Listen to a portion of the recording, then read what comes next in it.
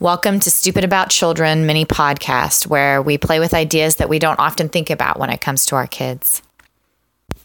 A lot of times when you have kids and you find yourself saying something that as adults we kind of take for granted or know to be true, and you feel like it's just this, almost common knowledge, you find yourself kind of stuck in a spot where the child isn't willing to take it as common knowledge, and they're kind of looking at you like, nope, I don't see it that way. And you're like, okay, I've got to explain it further, or, get more foundational with it. And you realize that maybe you've never thought it through to that point, or maybe, you just wish you had a good way to explain why it is that way. And they catch you off guard without that explanation. And that happened to me.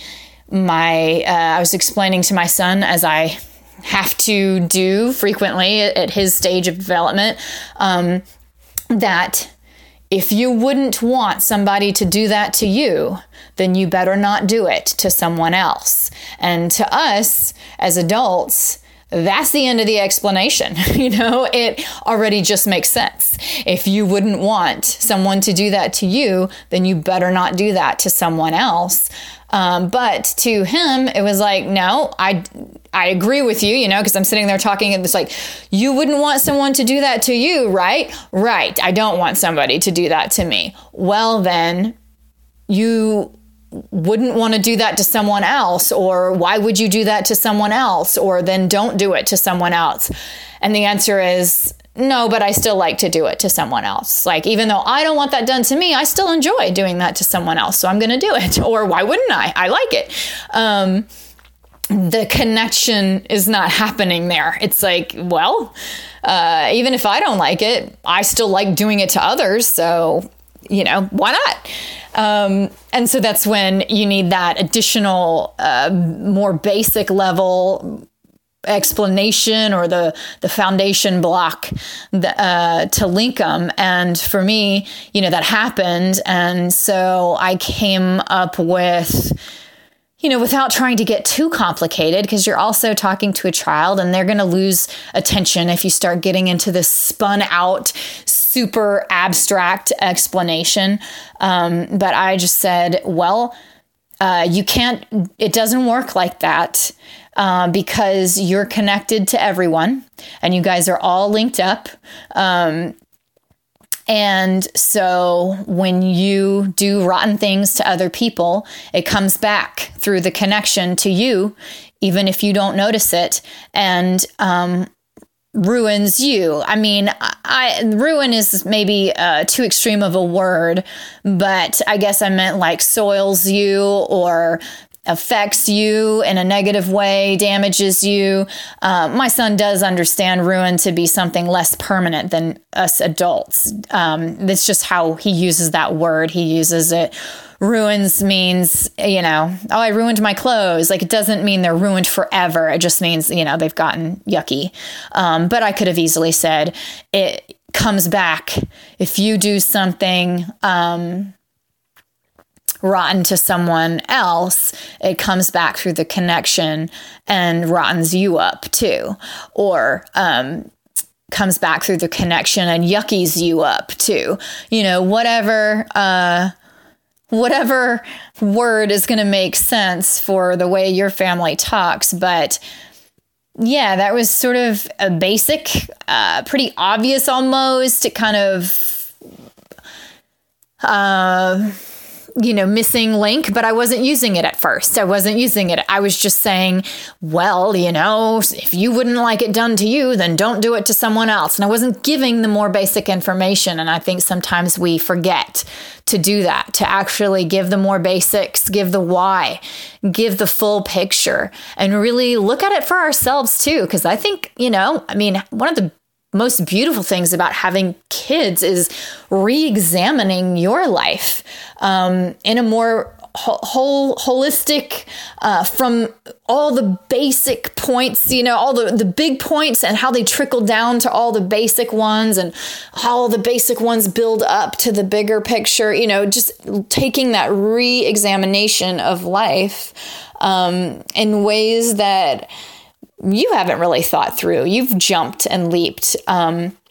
But when faced with this child it's not assumed for them, you've got to really connect the dots.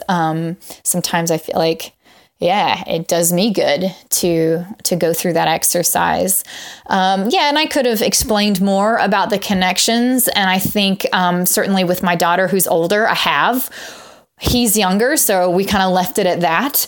But with my daughter who's older, we have definitely revisited this conversation many times about being connected to others. And we've drawn visual imagery metaphors because she likes that, with connection tubes, and how we're all connected. And it's like a marble maze, and, something triggers or sets off another reaction, chain reactions, and the marble goes through all the tubes and it comes back to you somehow. And it might not be that the marble comes back to you as a marble, but maybe the marble, swipes the bottom of a lever and then a broom drops and you get the energy back towards you in the form of a broom drop on the head or, some other, energetic form. But because there is a connection, because this is a full system, we humans and we, maybe just not even we humans, but we spiritual beings, because maybe it includes more than just humans, but we alive things, we, spiritual entities, whatever, we're a part of a system. We're all connected. Everything is in this system. So within this system, the energy that you put out comes back. And again, that's another almost cliche saying, but sometimes it's really nice to talk through those with the kids and put real substance to them, really get into the little details of it.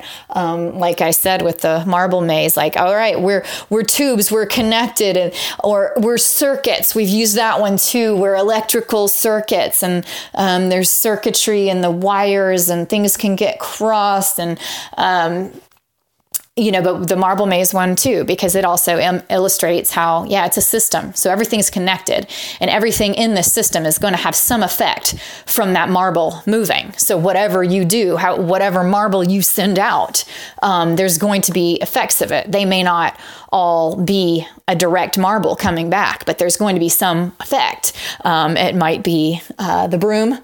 It might be some shoe kicking. It might be, a rocket blasting off, not even in your direction, but in some outward direction. So it may seem to not affect you, but a rocket still got blasted, or, whatever. I'm using this example because my children have a little maze kit, a marble maze kit that has a broom and a shoe and a little rocket that blasts. So anyway, sometimes it takes that visual imagery, or even, talking about a toy that they know well, and kind of putting it into terms of something that is more abstract, like human connection and how we're all connected, and why you would do unto others as you would have them do unto you, and how that actually works out. I think it can be fun and enriching for us adults. Thank you so much for listening. I've always loved playing with ideas, but usually they just aren't at all what others come up with. So that has made me feel weird for most of my life. But now I'm determined to take what makes me weird and to try to make it useful. So come and check out all the other podcasts and things that we've got going on at weirdisuseful.com.